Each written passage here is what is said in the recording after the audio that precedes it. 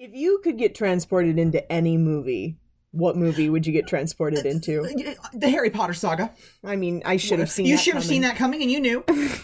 I'm gonna be in Harry Potter. You know what I mean? Like, You would get transported into Harry Potter just to be one of those background students we never hear from again. yeah. Are you kidding me? Just to watch all that bullshit? Absolutely.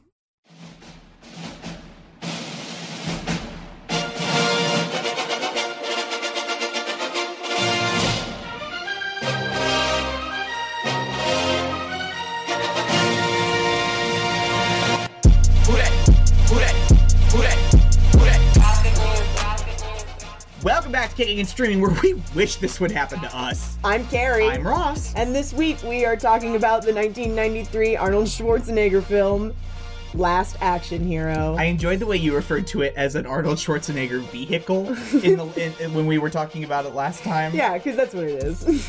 This movie's too long. Listen, I know. I know. This was my first time viewing. Yeah. How long? When did you first see this movie? Oh, a couple of years ago. Oh, just a couple of years ago. So Yeah. you didn't see it when you were a kid. No. I think a boyfriend introduced this to me, an old boyfriend. Does this not smack of It that? does. It does smack of your ex. So Before we get started, don't forget, go follow us on Facebook at Kick and Stream. KICKNSTREAM. You can write the show at kickingandstreamingpodcast@gmail.com. That is with an and not an ampersand. And don't forget, click around in the links in the show notes. I say it every week. Hopefully y'all check it from time to time now. Did you know that Black lives still matter? They do, in fact. They've always mattered. And that is why I'm providing more links this week, more links to bail bonds, donate what you can when you can, and spread the word. Thoughts to all of you wonderful individuals in Chicago who are going through it right now. Yeah, we see you. So please do that, guys. Remember, no lives matter until Black lives matter. This is my third choice for birthday month. Congratulations. Happy belated. Yeah, no, by the time this comes out, I'll already be 28. Yeah, I don't know about you, But I'm feeling 28. You know what I hate? I'm feeling 28. Oh, You know God. what? That's okay. You made it. You made it to another year. Yeah, I did. I'm still here. Cheers. Your birth was planned. Thank you. I love it.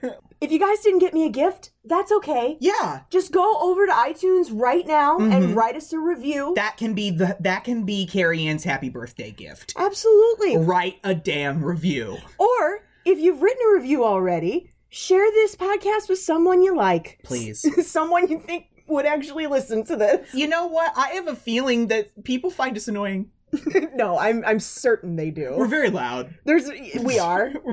We spend most of the podcast laughing. We do spend most of it laughing. There's editing inconsistencies. There's audio inconsistencies. I wasn't at all surprised when we got one download from Texas and then that person vanished. Like, here's what we don't need. To those of you who say, well, I could just watch the movie. We don't need that. We don't need that around here. No, we don't. So if you want to watch the movie, watch the movie. Go ahead. You have our blessing. You have our blessing. It's a better piece of art than this. Programming note, if you happen to hear thunder in the background, I'm sorry. I literally can't control that. Thank you very much for supporting this podcast. All right. You ready to roll film? Let's get some things out of the way. To be or not to be? Not to be. Columbia Pictures is proud to present the screen's greatest action hero, Jack Slater. Don't even think it, Slater, you hear me? This is the Lieutenant Governor. Slater, here's what I... The governor gets here, call me. And Danny Madigan is his biggest fan. Jack Slater 4. But tonight, a magic ticket... It's a passport to another world. ...will get Danny closer to the action than anyone ever dreamed. Holy cow! I'm in the movie! Who the hell are you? Don't shoot me! I'm Danny Madigan, I'm a kid! And you're going with him. Who is this twerp? And where is that smile on his face? I don't even know this kid. To a world that's bigger than life. This ticket It's magic, and it really works. and better than real. You really believe that you're inside a movie, don't you? Yes! The bad guys are in there. I've seen it. On screen. Could I speak to the drug dealer of the house, please? Have a nice day. Have him killed.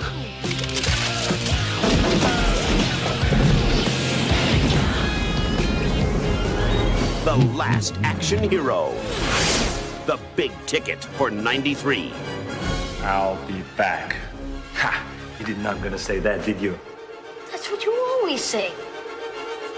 I do?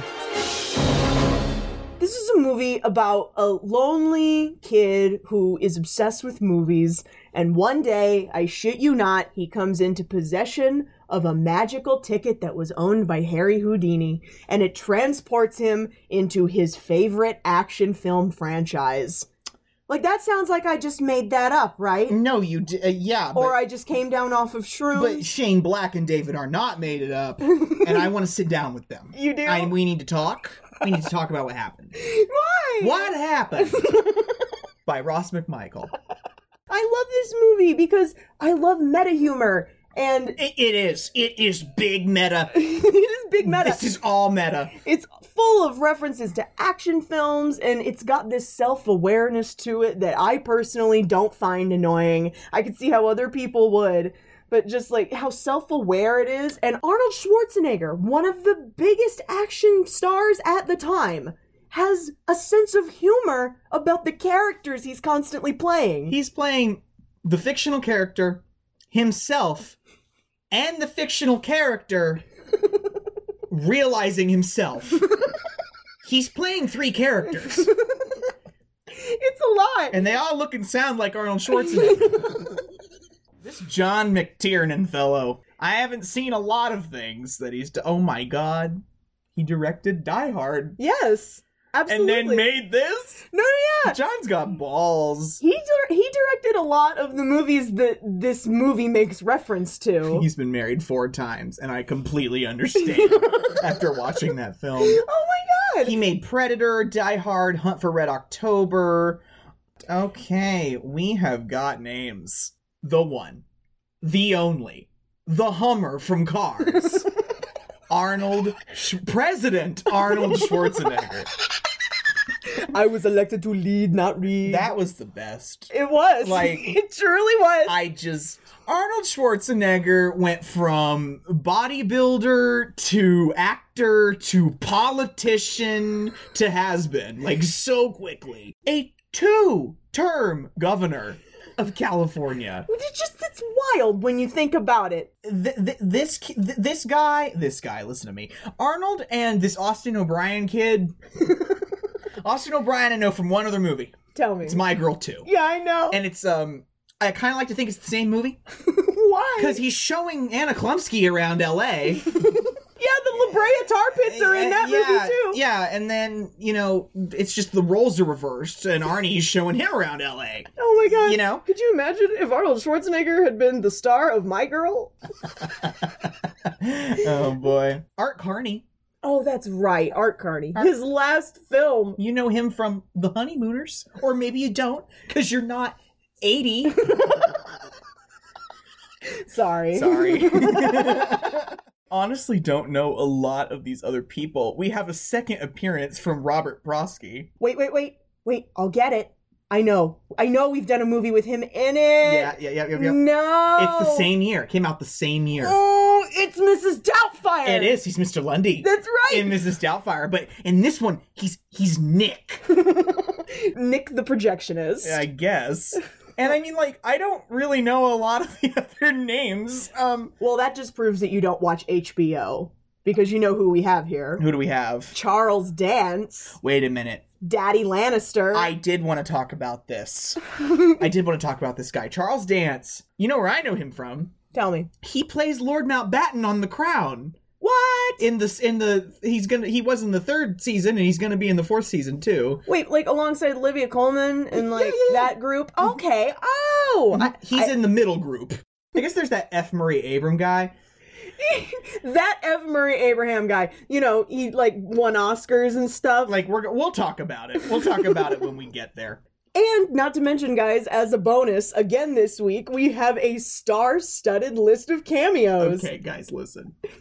Tina Turner, Sylvester Stallone, Little Richard, Maria Shriver, Chevy Chase, Damon Wayans, Jean-Claude Van Damme, Sharon Stone, Wilson Phillips, Ian McKellen, Danny DeVito, and Joan Plowright, MC Hammer. Hell, Laurence Olivier's in it for a split second, and he's dead. Jim Belushi, Tom Noonan, All right. Bob Patrick. Oh my god. John McTiernan really pulled out all the stops. Well, you know, we do love a satire. Be honest with me, did you like this? Mostly. I mostly enjoyed this. It was just too damn long, and it ended 3 times. So. All right, that's fair, that's fair. You know what I mean? We'll get there. All right, we should start talking about it.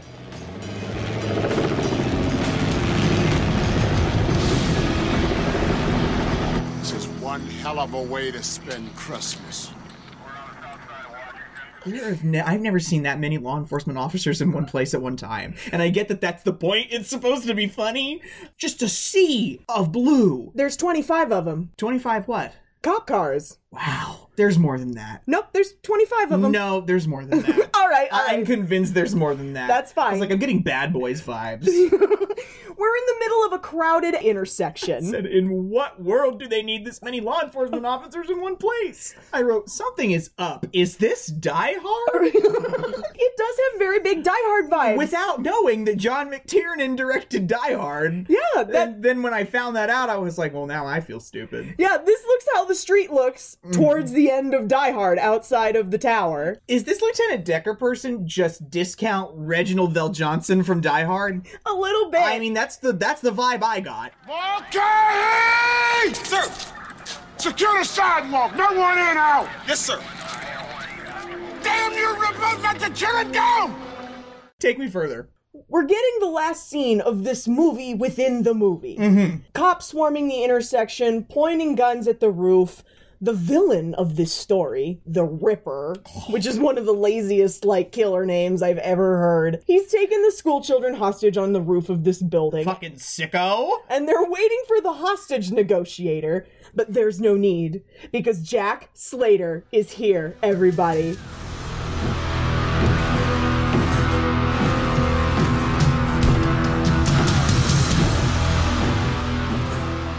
The way he's walking on the hood of these police cars, jeans and a t-shirt tucked in, stogie in his mouth, he is peak Schwarzenegger. He is here to bring the action, the bad puns. And of course we're already getting into the cop movie tropes, with the police chief yelling at Slater not to take matters into his own hands. Slater is not listening to Discount Carl. Oh no, absolutely He not. absolutely is not. He's walking into that building, we have Mayor Tina Turner, and there's also the Lieutenant Governor. No, as mayor of this great metropolis, you and I have had our little test, but this is the lieutenant governor. Later, here's what I... When the governor gets here, call me. And he punches that motherfucker in the face and goes, call me if the governor calls. It's absurd. It's absolutely out of control. Jack goes up to the roof and confronts the Ripper, who kind of looks like what the Gorton's Fisherman would look like if he did a 10-year stint on crack. He looks like the Peter Scavelli guy from Ghost mixed with the Penguin. It's just... the Danny DeVito penguin. It's just gross. Tom Noonan's got this headpiece that's just covering the top half of his face to make him look really deformed and spooky and scary. This Ripper dude has his kid. One of the kids is Jack's son. His name is Andrew. He can't be more than 10. He looks like Opie fucking Taylor. That's exactly what I was going to say. He's a little Opie Taylor looking boy. This is where you start to understand what kind of movie this is going to be, because the Ripper tells Jack to drop his gun. Disarm yourself. All right, I'm unarmed, so let the boy go. Just one gun, Jack? You gotta be kidding. Can I just say, he drops 6 firearms. He does. And a knife. Talk about disarming. Oh my god. He just keeps pulling them out and dropping them. It's like a magic trick. Where do you have room for all these guns on your person, sir? But that's the action hero trope, right? They always have an extra gun. Like, I'm surprised he didn't pull one taped from between his shoulder blades. But you know what he does have?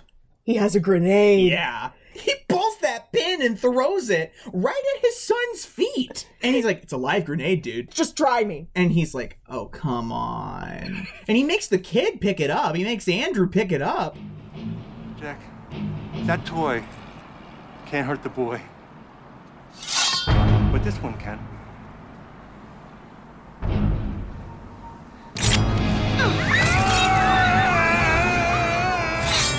We find out it's a grenade knife. It's not a real grenade. Like, you pull it apart and it becomes a knife. I wrote grenade knife.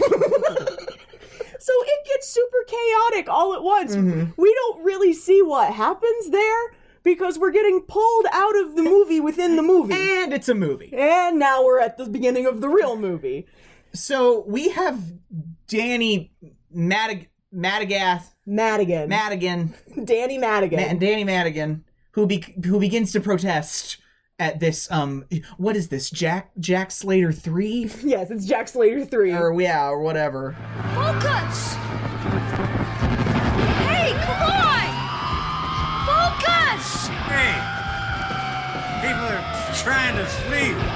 And I just love the guy in the back. Come on, people are trying to sleep. That poor homeless man. This movie theater, this picture palace, yeah, air quote, has been severely mistreated.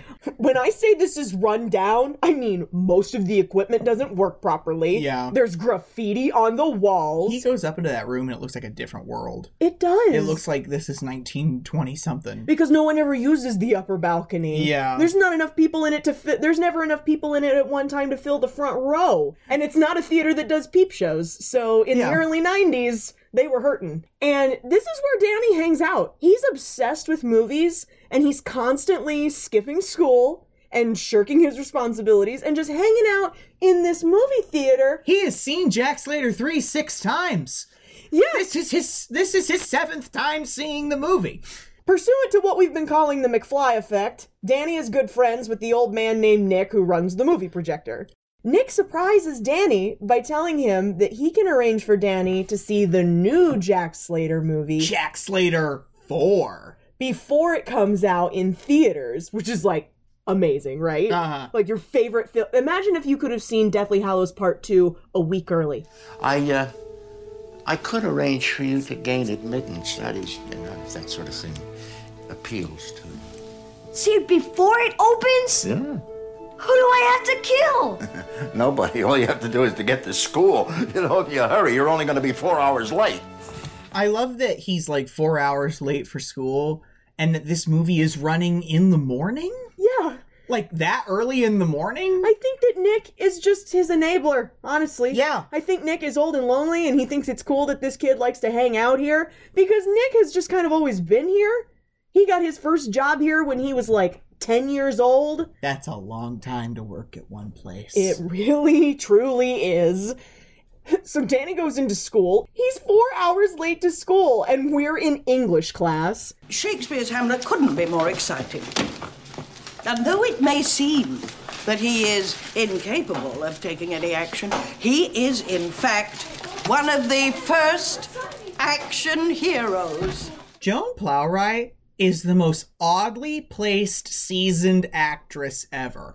She's in the weirdest shit. This being one of those things. This is classically trained Shakespearean actress Joan Plowright, wife of Sir Laurence Olivier. She is the Baroness Olivier. And she's in this Arnold Schwarzenegger movie. And I just watched Dinosaur. Yeah? Didn't we? We just watched part of Dinosaur, and I'm like, she is just in the weirdest things. She's Mrs. Wilson in Dennis the Menace. Oh my god, that just got put on Netflix. Did it really? I forgot she was Mrs. Wilson. She is, yeah. Teach is trying to explain to us that Hamlet was the original action hero. This is some Jill Jenkins shit. This is very meta. Yes. Because Joan Plowright, the wife of Laurence Olivier, begins to show them the film production of Hamlet from the 1950s with Laurence Olivier. I just love how she's like, you may recognize him from the Polaroid commercials. Oh my god. You can see Danny starting to get into it a little bit, you know, watching the old black and white film. It's the scene where Hamlet's about to kill Claudius, but then he doesn't because Claudius is praying and he doesn't want him to go to heaven. And Danny is not much for the talk. No. He likes to see kill. Get to the slaughter. Get to the slaughter. And he's like, shut up and just kill him. Yeah. And so he starts having this daydream in which he casts Arnold Schwarzenegger as Hamlet. He looks like Terminator. I know. He kind of This is Terminator Hamlet. with the machine guns. I wrote, I'm pissing. It's so funny. No one's going to tell this sweet prince good night. To be or not to be? Not to be.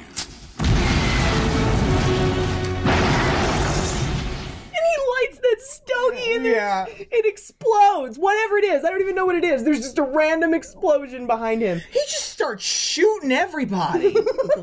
Everyone's dying. We get an exposition dump where we meet Danny's overworked mother, and we learn that his father died recently, and she's been doing her best, working 2 jobs. Beep, beep. What's that? I think that's the exposition dump. This woman covers up his delinquency. Constantly. Yeah. She's like, were you at the movies again? And she's calling his principal, telling him he's sick. And this woman that plays his mother, Mercedes Ruehl, she's an accredited actress. Is she really? She has won an Oscar, a Golden Globe, a Tony, a Drama Desk, an Obie, and an Outer Critics. What on God's green earth did she win an Oscar for? I don't know. Hold on. I'm finding The Fisher King from 1992 with Robin Williams and Jeff Bridges. I have never seen that. Never heard of it. Danny abuses the fact that she's always at work by cutting school and going out to the movies at night. He's on his way out to the movie theater to do it again, and he's the victim of a push-in burglary. Oh dear, an intruder. This crackhead breaks in, holds a knife on him, and handcuffs him to a pipe. What is it with you? You got junk! No jewelry, no VCR, a shit TV that'll get me $20. Go fishing, Rigo. He's in the police station, right? I can't believe this. His mother does not leave work. I know. That's what happens when you need the job, man. Yeah, like, she is not gonna come home. Like, she literally just tells the Sarge, like, yeah, send him home, I'll be there. He's a child in New York City, send him home on his own. But it's like 11:30 right? Yeah. So he's cutting it close to his showing of Jack Slater 4. When he gets to the theater, Nick goes into this whole spiel about how when he was young, he wanted to be a magician, and Harry Houdini himself was performing at this theater. And I'm like, wow, that was a really long time ago. Nick seems a little crazy. I'm just saying. Just a little, just a tad. It might be why he feels the need to be friends with a kid. Everybody else is like, have you talked to that Nick guy? He thinks he owns a magical ticket that will transport you into any movie you want. And he said to me, he whispered, he said, this is a magic ticket. It was given to me by the best magician in India, and it was given to him by the best magician in Tibet. It's a passport to another world. And I'm guessing we're supposed to believe that Houdini made all of this possible? I don't know, man. I feel like that's just non-tangential with what Houdini would have been about. He's like, no, it's not supernatural. I'm actually doing this with my hands. He gives him that ticket, and I just expect him and Austin O'Brien to start dancing around going, I've got a golden ticket, I've got a golden chance to make my way. It does smack of that, doesn't it? It so does. Because, like, Nick's always wanted to try the ticket's magic, but he's just kind of been afraid that it won't work. And he's had it since he was a kid, huh? Yeah. It's been decades. It's been decades. And he's never tried it out. He's afraid that if it doesn't work, then it'll mean Houdini was a fraud. You know, that whole don't meet your heroes thing. Yeah. So now Nick is giving the ticket to Danny to see if the magic works. They tear it in half and Nick starts the movie. Shall we see if Mr. Slater wins this time? Jack Slater can't lose. Never has, never will.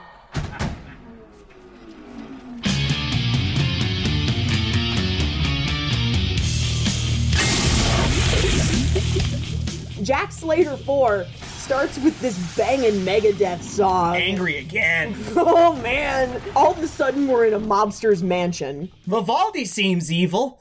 Yeah. Frankie, why you keep on with the insults?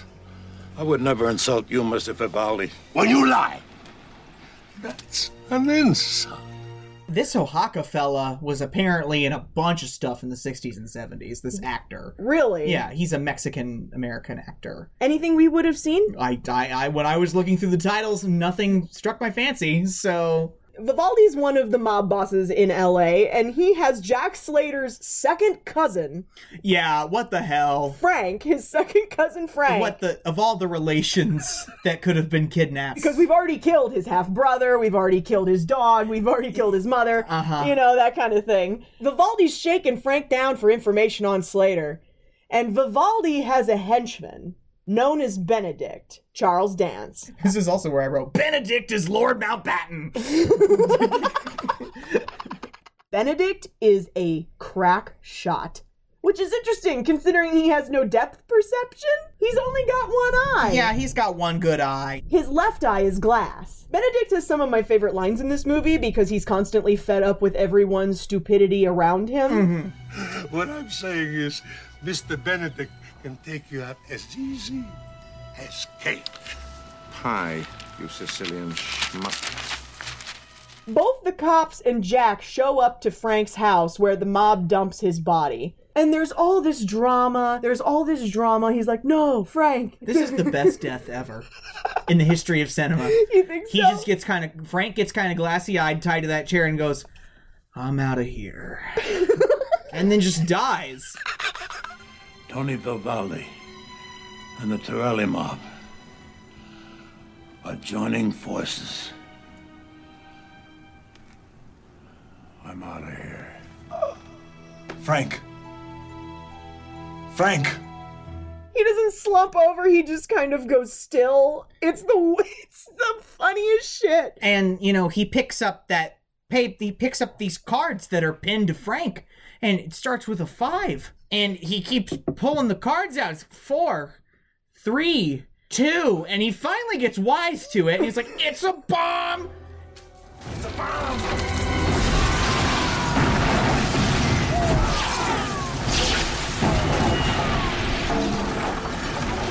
And so they dive out, and we get cut to Danny watching the movie, and there's this huge explosion. That house is obliterated. The cop car goes flying. The cops go flying. We see that hydraulic press throw the cop car. Yeah. Like they put it in the shot. And Danny watching the movie is just like, he made it out all right. Both cops are dead, though.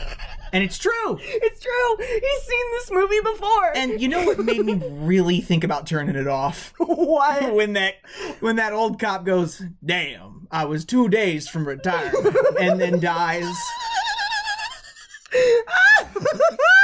I really considered hitting power. They're always 2 days from retirement. Danny Glover, Lethal Weapon, they're always 2 days from retirement.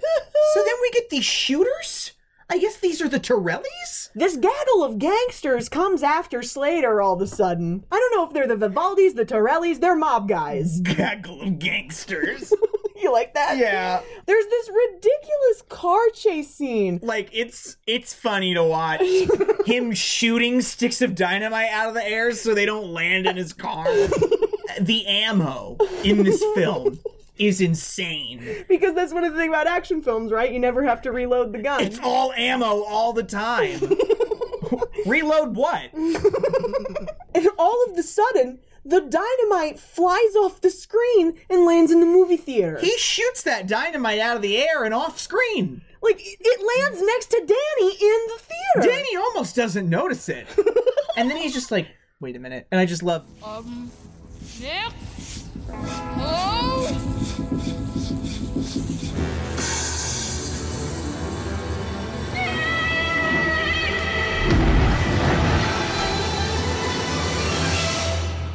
When he comes to after that explosion, he's in the back of Slater's car. Who the hell are you? I'm a kid. How did you get here?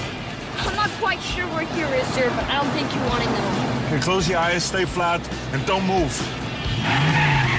He's in the movie. He's in the movie. It worked. He's just like the bad puns, the voice, the hard rock. This is happening.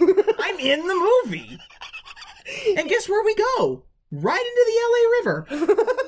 Which is always dry. It's always dry. It's the same drag from Grease, where they're racing the roadsters. It is. And this chase is still happening. They play chicken. Yeah, in the alley. In the alleyway. And he's just like...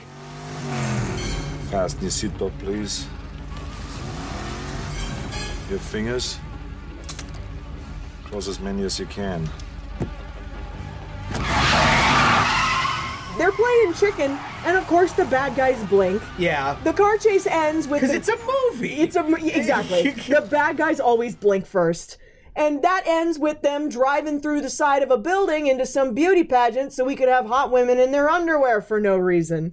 I didn't realize it here, but I will realize it later, and we'll talk about it. We'll talk about the women. Okay, all right. Later on. Slater takes Danny to LAPD headquarters, and on the way in... we're getting smacked with movie references. I literally wrote, it's like, when they're on their way in the front door, I was like, I backed it up. And I was like, is that Sharon Stone?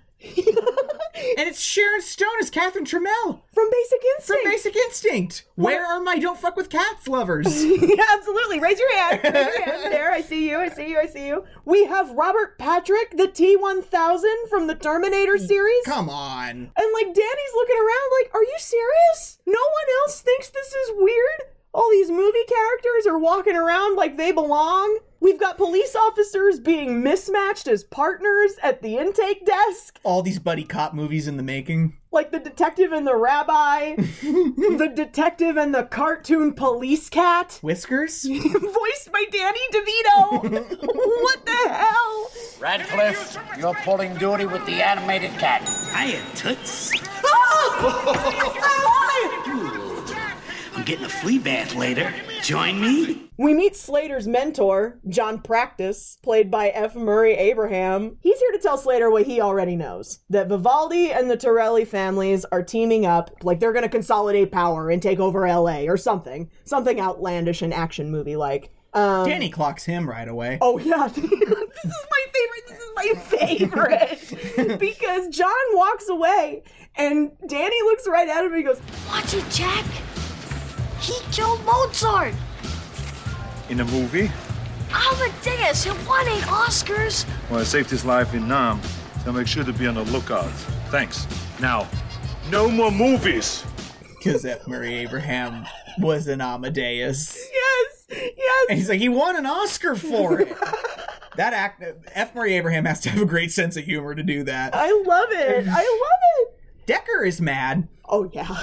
Decker is yelling unintelligible shrieks. You have got to if you're out there and you're thinking about giving this movie a try, you have to watch with subtitles, y'all. Because it's the classic mad police boss. It's in every Crime Beat movie. He's always gonna have your badge. You're gone too rogue. Give me your badge. You're a loose cannon. I can't have you on my squad. You're taking the law into your own hands, and it's not right. And, like, imagine all of that, but put it on fast forward, and you've got Lieutenant Decker. Yeah. They're doing that dance, and they're shit tone through the tulips. And also, like, Danny keeps poking holes in everything. He's explaining how this movie's gonna pan out. And they're just like, what the why are you here? Danny has all this omnipotent knowledge, and they really can't account for it. Like, he knows things about Decker that Decker is unaware that a random child would know. You're dearest friends. After your wife left you for the circus midget, and Jack told everyone he drove her to New England to the diphtheria clinic. When he came back, you said, "You saved me from public humiliation, Jack. You're my dearest friend." And you promised me you wouldn't tell. I didn't. Well, then how did he know? And so what does Decker do? He partners Slater with the kid. Because of course he does. This is why else would we be here? Yeah.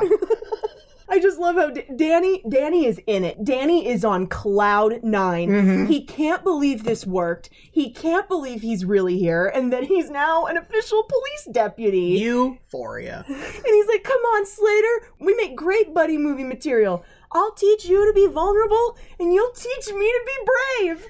Yeah, it's kind of pure. It is pure. And like he's us. Yeah. He is us. Yes. He's like, this is gonna be a great movie. The self-awareness of this movie has me rolling. Like, that's all I'm gonna say. Slater gives Danny 10 minutes to prove that they're in a film, or he kills him, or he shoots him. So they go into what is patently a blockbuster. Like, it looks like a blockbuster in Florida in the 80s. That's what it looks like. I love the poster of Sylvester Stallone as the Terminator. Yeah! Danny takes him in there and he's like, here, I'll show you. Let's go to the action movie section. And there's this cardboard cutout for Terminator with Sylvester Stallone on the cover. Yeah. Danny's like, no, that's not possible. That was you. And Arnold Schwarzenegger goes, no, are you kidding me? It's his best performance. They are relentless. Oh my god. The phone number. Danny's next idea is he's gonna be like, all right, I'll prove it to you. He asked this lady for her number, and she reluctantly gives it to him, and it starts with, what, Ross? 555. All movie phone numbers start with 555. Like, he proves this to him with math. I'm willing to bet that everyone has a 555 number. So? So? There can only be 9,999 numbers that start with 555. How many people live in LA? 8 or 9 million? Aha! That's why we have area codes. A further way of trying to prove it to him is all the women look ridiculous. Yeah, Danny switches gears. He's like, okay, if this is real life, where are all the normal looking women? Like, they're all in clad leather and like chrome boobs and ridiculous bags and hair. Every woman here is a solid 10. They're here to be objectified. The woman behind the counter is Angie Everhart. She's a Sports Illustrated model. Slater's like, hey, it's California. Watching this, I was thinking he's probably screwing up this plot royally. And it's going to go so horribly wrong. You thought there were going to be like... I thought there was going to be like, Time Turner consequences. You know what I mean? Because he's distracting Slater. Yeah. Finally, Danny decides the only way he's going to convince Slater is to take him to the Vivaldi mansion where Cousin Frank was tortured. And Slater walks right up to the door, knocks and says, hello, can I speak to the drug dealer of the house? Mm-hmm. Benedict comes to the door and Danny's like, that's him. That's the guy with the glass eye I told you about. Yeah. Well, Tin Man, suppose you hit the bricks. Nah, they're the wrong color. Are they? Oh dear. By all means, let's change them. Would arterial red suit you? Or you and Toto can go back to the land of Oz. Questions? And as he's closing the door, Benedict hears him mention the bullseye. Yeah. His bullseye eye and Frank. And now you can add Benedict to the list of people who are spooked by this kid's omnipotent knowledge. Mm-hmm. Slater takes Danny to his ex-wife's house. We don't get to see the ex-wife because she's not in the credits. Yeah. Her name wasn't in the credits, so she's not going to be there. But we do get to meet the hot daughter. Yes. Whitney. Meredith Caprice in her debut role in Jack Slater 4. I guess we haven't met this kid until the 4th movie. I guess not. So... Daddy! Oh my God! Whitney's a predictably blonde bombshell with girl next door charm. She kisses that kid immediately when the door opens. Oh yeah, it's so weird. This is also where we learn that Andrew from Jack Slater 3 is no longer with us. Died at the end of the movie. Yeah, we never did get to see the end of the movie, did we? No. The kid stabs the Ripper and the Ripper falls off the roof. And takes him with him. Yeah. Yeah. It's very dramatic. Slater just goes dead behind the eyes and we're in this grayscale flashback with all the dramatic acting.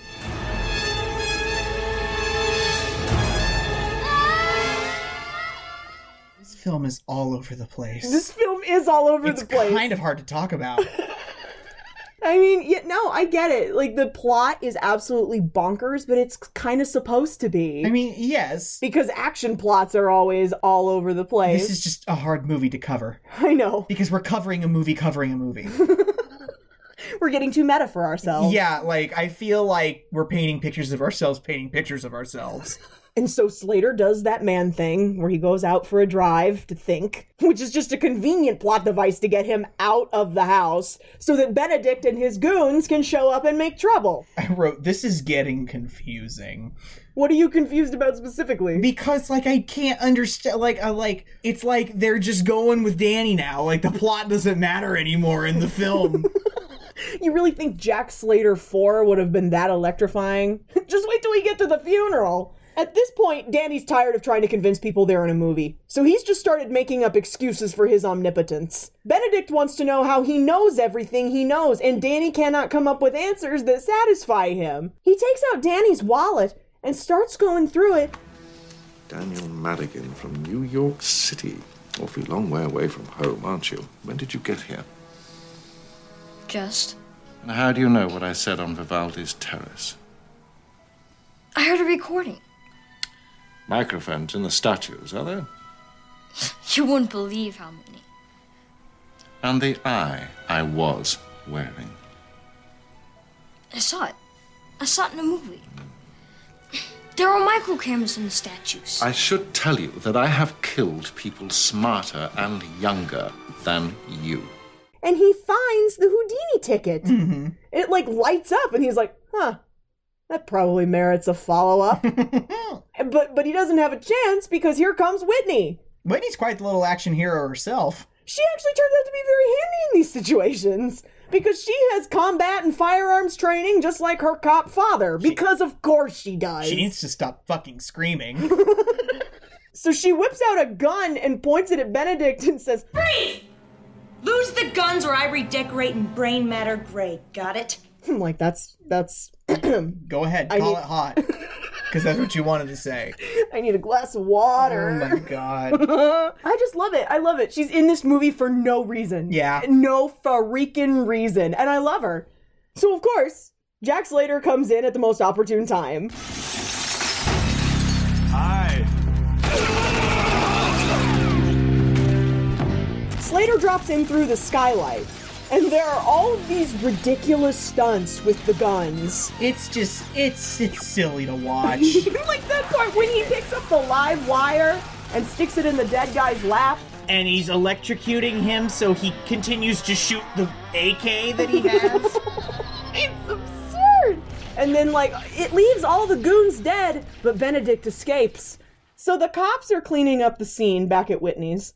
Whitney, Slater, and Danny are watching them work, and Danny gets another idea to prove to Slater that they're in a movie. He gets a notepad and writes what I assume is the word fuck across it in block letters. Uh-huh. And he shows it to Slater and says, "Say this word." I don't want to say it. Say what? You can't. You can't possibly say it. Because this movie is PG-13. Admit it. And he's just like, I can't say that. He's like, I know you can't say it because this is a PG-13 movie. It's funny because he's just like, no, that's not why. It's like he can't say it due to ratings. With all this mess surrounding the incident at Whitney's house, Lieutenant Decker takes Slater's badge away. Or something like that. He just kind of shrieks and takes his badge from him. This is the part of the movie where they always take the badge away. As Slater is cleaning out his desk, John Practice reappears and tells Slater that he should come work the Torelli funeral with him anyway. Mm-hmm. I guess the mob bosses get police protection during the funeral? What? What country do you think this is? You know what? You're right. You're right. You're absolutely right. Who died? Leo the Fart was shot yesterday. Yeah, somebody was trying for Torelli and missed. Leo was tough. Could do everything but sneak up on you. You change your mind, I'll be in front of the hotel, huh? Huh? Remember, the Torellis and the Vivaldis are supposedly pairing up, so they've got the families under surveillance. And one of the Torelli goons, Leo the Fart was shot by someone trying to take out the head of the Torelli family. And they missed. Poor Fart. Poor Fart. We knew him well. And Slater blows Practice off like, nah, I don't feel like it, man. I just got fired. It's kind of nice of him as a mentor to throw him work, even though he just got sacked. Slater takes Danny back to his own apartment. His empty apartment. There's nothing in here. Yeah, it's pretty bare. Except a bed. And there's already an assassin in the closet. He doesn't say anything and just shoots up his closet door, slides it open, and a ninja falls out. He's like, how did you know there was a guy in there? And he's like, there's always a guy in there when I come here. He opens that closet and you can see the only clothes he owns are the ones he's got on. Yeah, several different pairs of it. He's got 7 brown leather jackets, 7 red t-shirts, 7 pairs of jeans, 7 pairs of cowboy boots. There's even a gun for every day of the week. It's pretty great. Danny's trying to explain to him, it's okay, man. Decker's just pulling rank because you did so much damage. He'll give your badge back at the end of the movie. Jack, you're not just my hero, you're everybody's hero. And it'll all be okay again. Trust me. No, Danny. It's getting harder. I never started out to be anything but a decent cop. But I kept getting involved in these crazy adventures. Jack, these are the sequels. They gotta get harder. Yeah, and he's like, well, these are the sequels. They have to get harder. The self-awareness. I can't take it. Danny's like, don't worry, it's all gonna work out in the end. While we're waiting for it to work out, we should go check out the Torelli funeral. Oh boy. You hate this scene, don't you? I mean, yeah. It lasts way too long. Is this one of the 3 endings you identified? Yeah. Slater kind of puts it all together at once, why this assassination attempt on the head of the Torelli family makes no sense. Because if Vivaldi was trying to take out the rival mob boss, he would have sent Benedict, right? Yeah. Remember Benedict? Who could hit a target from 1,000 yards? Apparently. He never would have missed that shot. Not Lord Mountbatten. No, not Lord Mountbatten, no. So they deduce that the mobsters have stuffed Leo the Fart with nerve gas. Jesus. In order to take out the Torelli family. Because, like, they're all going to be at the funeral, obviously. Nerve gas? What are you talking about? 3 canisters of nerve gas were stolen from military trucks the night before last. They could have stuffed those inside him. And you know what that means, don't you? Uh-huh. Leo the Fart is gonna pass gas one more time. So they're going to stuff the corpse with nerve gas and take them all out in one fell swoop. It reminds me of the end of Get Smart when the bomb is in the piano and the last note of the Ode to Joy triggers the bomb. That's like a Looney Tunes gag. Yeah. Do-do-do-do-do-do-do-do. You just reminded me of a film that we have to do. Space Jam. Looney Tunes Back in Action. Oh, God! Which is, I think, superior to Space Jam. Oh, I cannot wait to hear you defend that. I will. The way he looked at me, it's a personal challenge now. He meets up with Practice right outside the funeral. This funeral, by the way, is taking place on top of a Los Angeles skyscraper. Yeah, it just doesn't seem like... It doesn't scream funeral venue to me. You know, like the fountain and the red walk. And it looks like something out of the Hunger Games. It kind of does. Like, I don't know what's happening. That water is too blue. I know. You know what I mean? You know water that's too blue? Like it's got shit in it, you know it's got stuff in it. LA, baby. Practice says he's gonna take him in through a side entrance, but guess what? It's a ruse! Sorry, Jack. I didn't want it to go down this way. Danny told me not to trust you. He said you killed Mozart. Oh, who? Zod. You know, I kill a lot of people. I can't remember half of them. Raise your hand if you're shocked. Anybody? No? Crickets. Didn't think so. Turns out F. Murray Abraham is the bad guy in this movie too. Who knew? He's getting kickbacks from Vivaldi to run interference for the mob through the police department. Damn. I know, right? Or isn't your heart just shattered? You had so much invested in that. I honestly wasn't attached. No, I know. That's kind of the point. Because it happens and it's just like, well, I don't know what I expected. See you later, F. Practice chains both Slater and Danny to a pipe. And this is the Incredibles thing, right? He starts monologuing. Yeah. He starts telling them the whole sad affair. Somebody once told me I talk too much. No more words. Whiskers, where the hell have you been? Sorry, Jack. Furball problem. And while he's explaining the whole spiel, Whiskers the cat reappears for no reason and shoots Practice in the back. Yeah, and he saves his butt. Saves both their butts. Just for reason at all. And he's like, wow, thanks, Whiskers. And he's like, it's okay. You've done it for me plenty of times. I want to see that movie. I want to see Jack Slater 6, Whiskers in Cuff. I guess. Oh my god. So this funeral's happening on top of a skyscraper for no fucking reason except that it'll look cool. And we're gonna let a kid operate a crane? Yeah, Slater tasks the 13-year-old with maneuvering a construction crane to the top of the skyscraper. He goes up there, and like everybody's crying, everybody's dabbing their eyes, and he goes up to the casket. And the only way to say this is that he kidnaps the corpse. Yeah, basically. He's like, this man's not dead! Yeah. He needs a doctor! You know what I was most struck by? What? Everybody kind of catches on to the bullshit that he's not actually taking this man to get help. Everyone has a gun. Everybody, the little old ladies, the nuns, they all have guns. Yes. Nuns with guns. Nuns with guns. You go, sister. Danny manages to get the crane up to the rooftop just because movie magic. And somehow we get the body perfectly hooked on the crane. After some more ludicrous action stunts... You can say that again. Slater ends up on the crane with the corpse, and Danny swings them over the La Brea tar pits. Perfectly. That crane's got some distance. That's all I'm gonna say. It's covering like 12 city blocks. It went from downtown LA to northern LA very quickly. And he drops Slater and Leo the Fart into the tar pit. And you almost think it's just gonna be bad. Oh my god, imagine. Oh god. Do you know what tar is? It's naturally occurring liquid asphalt. Ooh. So if it was not in heat, like the tar pits are heated, it would turn to asphalt. Oh god. Yeah, so. Oh, I don't like that. But you know, he gets the tar off of him perfectly fine.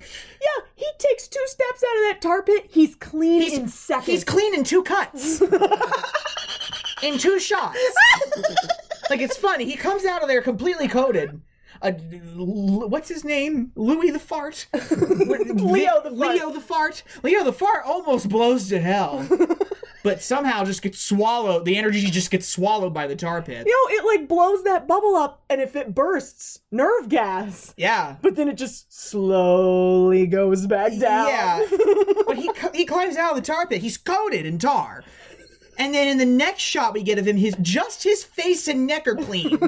Hair and the rest of him covered in tar. And then by the third, his clothes are almost completely free of tar. He's just got a mark on his face. I love it. And like, who pulls up in the, flaming truck but Whitney with a change of clothes for Daddy? She's so convenient. She's just an attractive plot device. Literally, Danny goes, doesn't this seem a little too convenient? And Jack's just like, nah, what are you talking about? So by now, Benedict has figured out that the Houdini ticket that he took off of Danny contains magic powers. Like, he has it in his hand, and he starts touching the wall, and his hand goes through the wall. Mm-hmm. Oh my god. And he's like, oh, okay, so I can transcend reality. In that case, I'm gonna quit my stupid job. First of all, we haven't really talked about Vivaldi's mansion at all, because it's just your stereotypical... It's a fuck you mansion. It is a fuck you mansion. It's a fuck you, I'm gonna spit on you, you horrible poor cur. He's got a pool that's got a bar in the middle of it. This guy's so fancy, he has a swimming pool in his swimming pool. He does! This guy's got shoes. Sorry. Pardon my SpongeBob references. Benedict wastes Vivaldi. Yeah. Vivaldi's in the pool. Benedict comes up to him and he's like, so here's the thing. I can travel between parallel realities. So I don't have to take orders from you anymore. First you're my friend. Now you turn a 360 on me. 180, you stupid spaghetti slurping cretin. 180. If I did a 360, I'd go completely around and end up back where I started. Sir, I'm afraid you've gone mad with power. Of course I have. If you ever tried going mad without power, it's no good. No one listens to you. Yeah, Benedict's like, people are finally gonna listen to me. Like, he murders Vivaldi. He just kills the head of the mob. No reservations about it. Just kills him. Because now he knows he can just go to another world. He just astral project out of the movie. He's broken the fourth wall now, so he's looking right into the camera as he's monologuing. If that little turd, Daniel Madigan, can move through parallel worlds, I can move through parallel worlds. In and out. In, steal whatever I want, and out again. Impossible to catch. If God was a villain, he'd be me.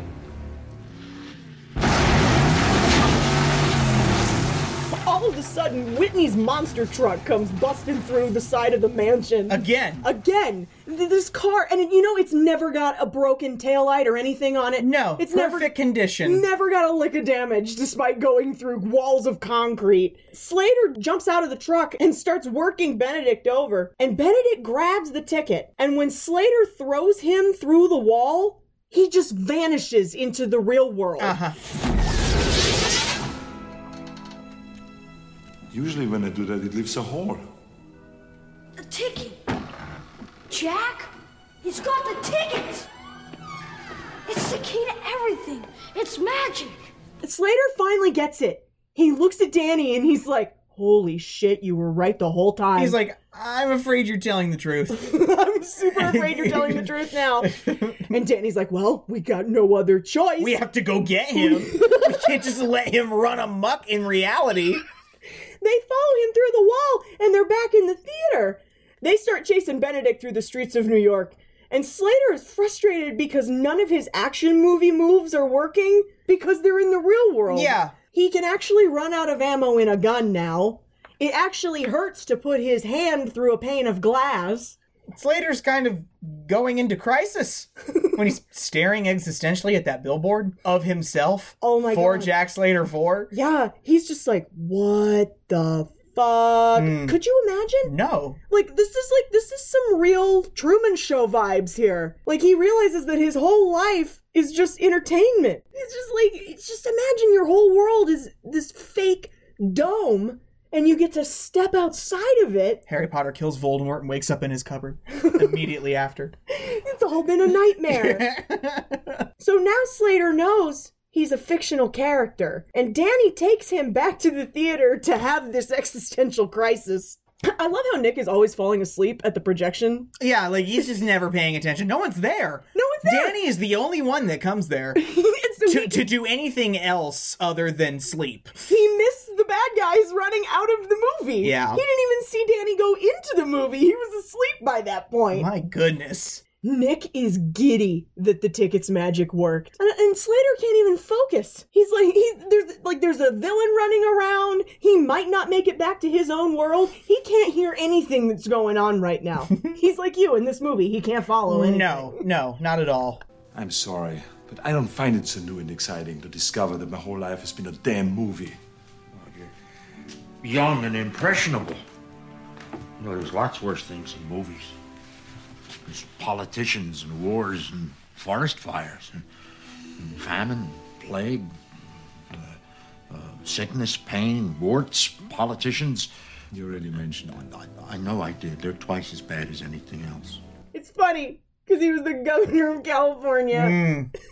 I have in all capital letters, we've arrived at my favorite part of the movie. Oh, no.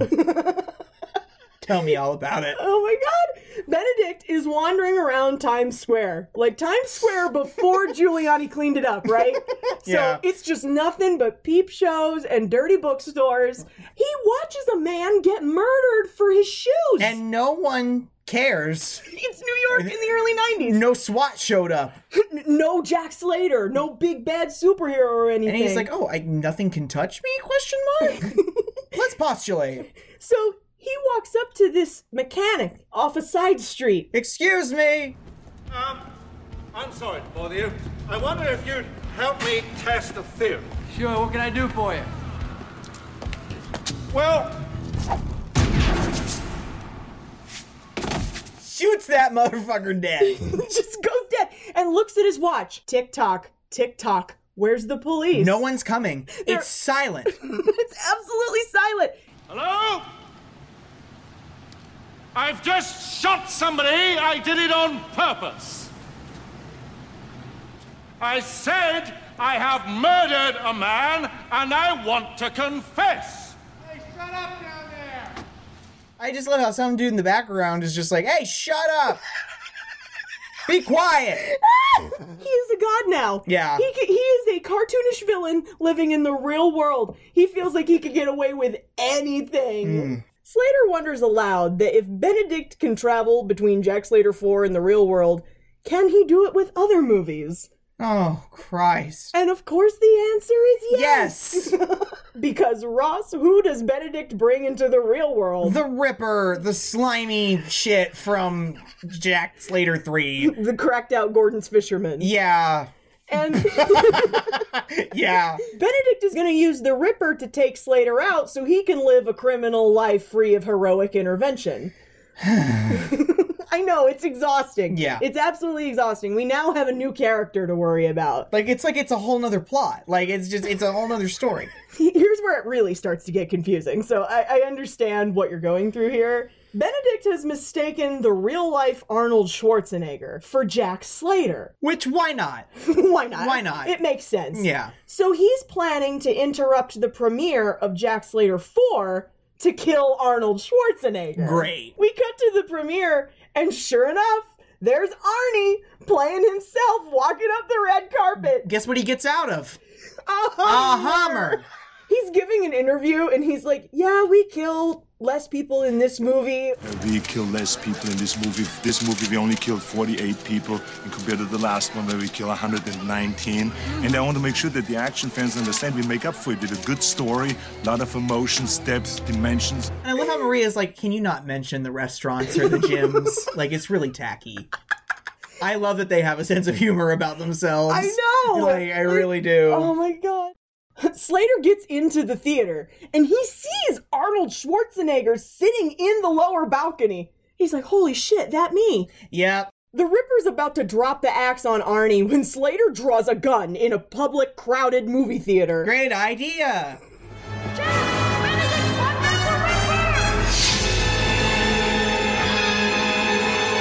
Everybody down! The real Arnold throws himself on top of Slater. A hero. He realizes he's on top of his doppelganger, and he's like, you're the best celebrity lookalike I've ever seen. Well, guess what? I just love it because he's following him out of the theater. He's like, hey, if you ever get to LA, I can get you deals. Hey, if you get to Los Angeles, call my office. We can get your shopping center openings. Look, I don't really like you, all right? You brought me nothing but pain. Damn! Right to his own face. Right to his own face. I love it. I love it. Hey, I don't really like you. So the Ripper grabs Danny and takes him up to the roof. And now we're basically at the end of we're back at Jack Slater 3. Where we were at the beginning. Except this time, the Ripper throws Danny off the roof. But thanks to New York City architecture, they had gargoyles, then they had lights that looked like gargoyles, then they had gargoyle-ish lights to hold on to when you fell off of buildings. So Danny's just hanging out while Slater dispatches the Ripper. This is hilarious. Did you notice this? What? Because it's pouring cats and dogs. It is. And so the entire roof is wet. Uh-huh. The Ripper, dressed in rubber galoshes and rubber gloves, is electrocuted by a live wire until he is dead. Doesn't the rubber make that kind of hard? Yes. Impossible, even. Yeah. It's not a good Some might say impossible. So he pulls Danny back up onto the roof. It's very dramatic, but it's a non-event ultimately. And when they get him back up there, Benedict suddenly appears. He's got to take Jack out, or Jack's just going to keep chasing him between universes. Oh, Jesus. This is where he starts monologuing again. He's like, since you're about to die... Another Alan Rickman soliloquy.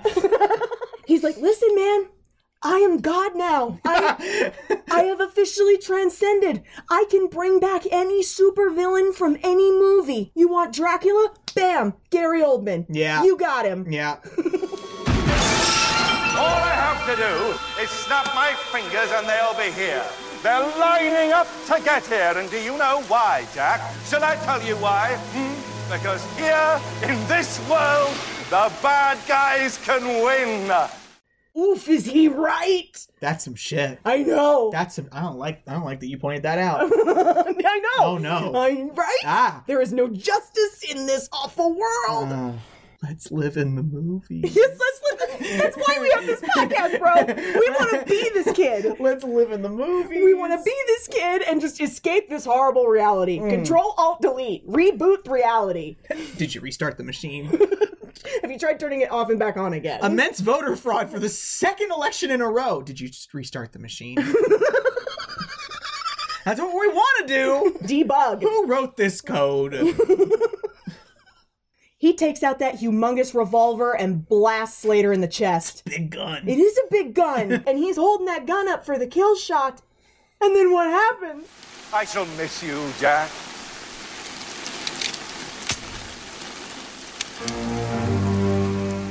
The chamber clicks. Because this is real life. Yeah. You have to reload guns. Yeah, in the movies, you can just shoot at will. There's just unlimited ammo. It's all ammo all the time. Not in the real world, Sonny. And Danny manages to disarm him. And I think this is my favorite, like, action guy line. Slater holds up that gun and goes, No sequel for you. and that's the end of Benedict. Dead. But here's the thing. That ticket was in his pocket. Yep. And it goes floating down into the street. This is it. This is the last ending, I think. Mm-hmm. I think we finally made it to the last ending. That magic ticket flies out of his pocket, lands on the street, Mm-hmm. in front of this theater that's playing Ingmar Bergman's The Seventh Seal. Mm-hmm. Which, it's okay, you don't have to have seen that movie. Death is a character in the movie. Death. And so... Death himself. Oh my god, the screen lights up, and Ian McKellen, Sir Ian McKellen, playing Death, emerges from the screen. Oh my god, that audience is so freaked out. I don't know how they come back from that. Oh my god, Death literally crawled off screen and walked past you. Yikes. Oh my god, and here's the thing, his powers are real. Like, he's walking by that hot dog cart guy, and he doesn't say anything. He just puts his hand out and touches that guy on the shoulder. Dead. All of a sudden, he's got a hacking cough. Dead. I don't like that. Dead. Now they've got a new problem. Jack is mortally wounded. Yeah, he been shot. Like, in the chest. Like, right where the sun sun shines there now. Right where it's most important. And, like, Danny's like, oh shit, this is not cool. Like, you can die here. Yeah, because it's not the movies. But you can't die in your movie. Right. Because you're invincible in your movie. That's what he says. He's like, I gotta take him back to where it's only a flesh wound. 'Tis but a flesh wound. So Danny drags him back into the theater, but they don't have the ticket. So the gateway's closed. He's dying on stage. Can this get more dramatic? No. It's stupid. The answer is no. It's so stupid. Is this movie over yet? No. All right. So Ian McKellen walks in as Death, creeps all the way down the aisle. He's coming for Slater. This is where this movie kind of gets a little serious. It does, doesn't it? Because something you forget until this moment is that Danny's lost his father recently. And now here's Death himself staring him down, trying to take away his surrogate father figure. Back off! You can't have him. I've had it up to here with you, mister. Who stays, who goes? Well, I'm telling you, this one stays.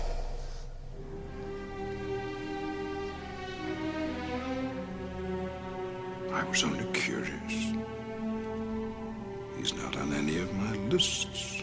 Death's like, hey man, be cool. Yeah. I just think it's interesting because this guy's fictional and therefore I don't know who he is. Mm-hmm. And so Death's like, hey man, I don't know what you're gonna do, but I would be looking for the other half of that ticket. Yeah, thanks, Death. From the Seventh Seal. We're staring down Death. Death said, find the other half of that motherfucking ticket. Here's the thing, when you go into a movie, the Nick. Yes. The Nick of the movie theater, he rips your ticket in half and he drops it in that little box. So he has to he literally fly kicks this ticket box. Just karate kicks it over. All of a sudden he has action movie powers. Uh-huh. Crouches up the other half of that ticket and he gets Slater on the other side of that screen. like just in time for his wounds to no longer be fatal. Mm-hmm. They're at police headquarters because Whiskers sees what's going down. Is like, is anybody a doctor? And is very like, oh yes, I'm a doctor. Who's very conveniently here. Yeah, there always is. There's actually several doctors that are very conveniently there. So yeah, he's hearing everybody coming, and he's like, Danny, You got to get back before it changes its mind. No way. I'm not gonna leave you. I'm just an imaginary hero, Danny. You have a real life. You're real to me. Don't you get it? You're the best thing, and I need you to Be here where you can always find me. But I need you to be out there, to believe in me. It was kind of sad there at the, like, right before he goes back over to reality. Yeah. Where he's just like, I'm never going to see you again. And I'm like, oh no, Danny. Yeah. Oh no. It's like he's losing his dad again. Like, if I went into Harry Potter, if I never got to see them again, I'd be kind of fucked up. You'd be kind of fucked up. You gave me everything I wanted, and now I have to give it up? If you ever want to see me again, yeah. Or are you taking me with you in this scenario? I'd just slow you down. I kind of want it all for myself. I know. Like, I mean... I'd just slow you down. Yeah. I'd be like, can we sit? You can stay for a little bit. We can stay for a little bit. You can't stay in the rougher movies, because they want you to be safe. Okay, thank you. Not that they aren't all rough. And now, following these misadventures, I guess that Jack Slater's just gonna be a hyper-aware fictional character from now on. And, like, he looks into the camera and, like, he's winking at Danny. And it's all absolutely ridiculous.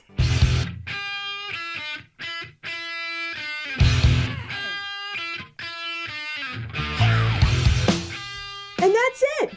That's it, guys. That's it. That is the end of a very long, ill-paced, but hilarious movie. Are you sure it's over? It is over. Okay. I'm pretty sure it's over at this point. All right. I know that you're thrilled to be done with that. No, it's just, okay, here's my thing. It made me laugh. It did. At several points, I was just like, oh, what? But like the last 30 minutes. Oh, it goes on and on and on and on. That was my only holdup about this film. I was just like, this is too damn long. I'm pretty sure somebody said in the reviews, they were like, we don't need Siskel and Ebert to tell us that this movie is 10 minutes too long. I could have done 90 minutes. 130? Yeah, I think that they really were struggling for some depth. So they had to... They sure were. They were. So they had to include things like the push-in burglar at the beginning and Danny losing his dad. Then again, this is a satire. It is a satire. This is a parody. Like, they're going to soak up everything they can. You know what I mean? It's like, I just like it because I generally don't like action movies. But this is making fun of action movies. Exactly. So you like it. And I like Arnold Schwarzenegger. He clearly doesn't take himself too seriously to do this kind of thing. And it's also a cross-section of two things I love very dearly, which is meta humor and self-awareness in narrative. Because when you have self-awareness in narrative, it becomes a commentary on writing. And you know I'm there for that shit. Of course. It's kind of like Die Hard meets Stranger Than Fiction. After Will Ferrell becomes aware that he's a character in a story. Yeah. So yeah, guys, this is another week where there's not a big extrapolation at the end. The meta hurt my head a little bit after all of this. You know what I mean? Like, it was too much meta almost.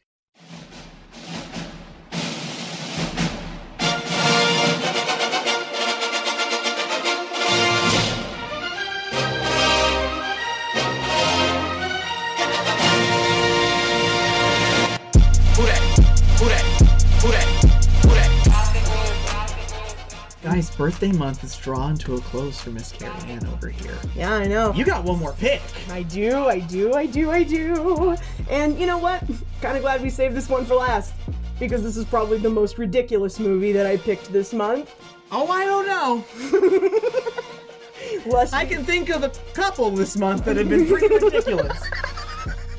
Lest we forget. This last choice is going to kind of be another trash movie. But it's one of those beloved trash movies, you know what I mean? Mm-hmm. Next week, we're going to be covering the 2008 horror movie musical, Repo, the genetic opera. This movie's fucking weird. It's so weird. I remember watching it at the tender age of 11. That's a lot at 11. Yeah, guys, it's a rock opera. There's lots of gore. Paris Hilton is here. Guess what, guys? Body horror!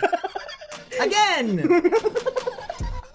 This is not about making you scream. I promise you. You know what? Some of the songs in this are I kind of bop with. You know, I kind of vibe with them. And the guy that wrote it stars as Grave Robber. It's amazing. Him and Carmen Cortez. Christine Daae. I know. And Paris Hilton. It's gonna be a good episode, It's guys. gonna be something. I can tell you that. It's definitely gonna be something that we talk about. In the meantime, guys, you can go follow us on Facebook and Twitter at Kick and Stream. KICKNSTREAM. You can write the show at kickingandstreamingpodcast@gmail.com. That's with an N, not an ampersand. And you know, it costs $0 to share this podcast. That's true also. It costs $0 to leave a review about this podcast. It costs $0 to spread the love to all of our wonderful creators and voices below. In the show notes, yeah. Absolutely. More quality content coming to you from Kicking and Streaming. Until then, I'm Carrie. I'm Ross. And as always, sorry, Mom. Gossip news.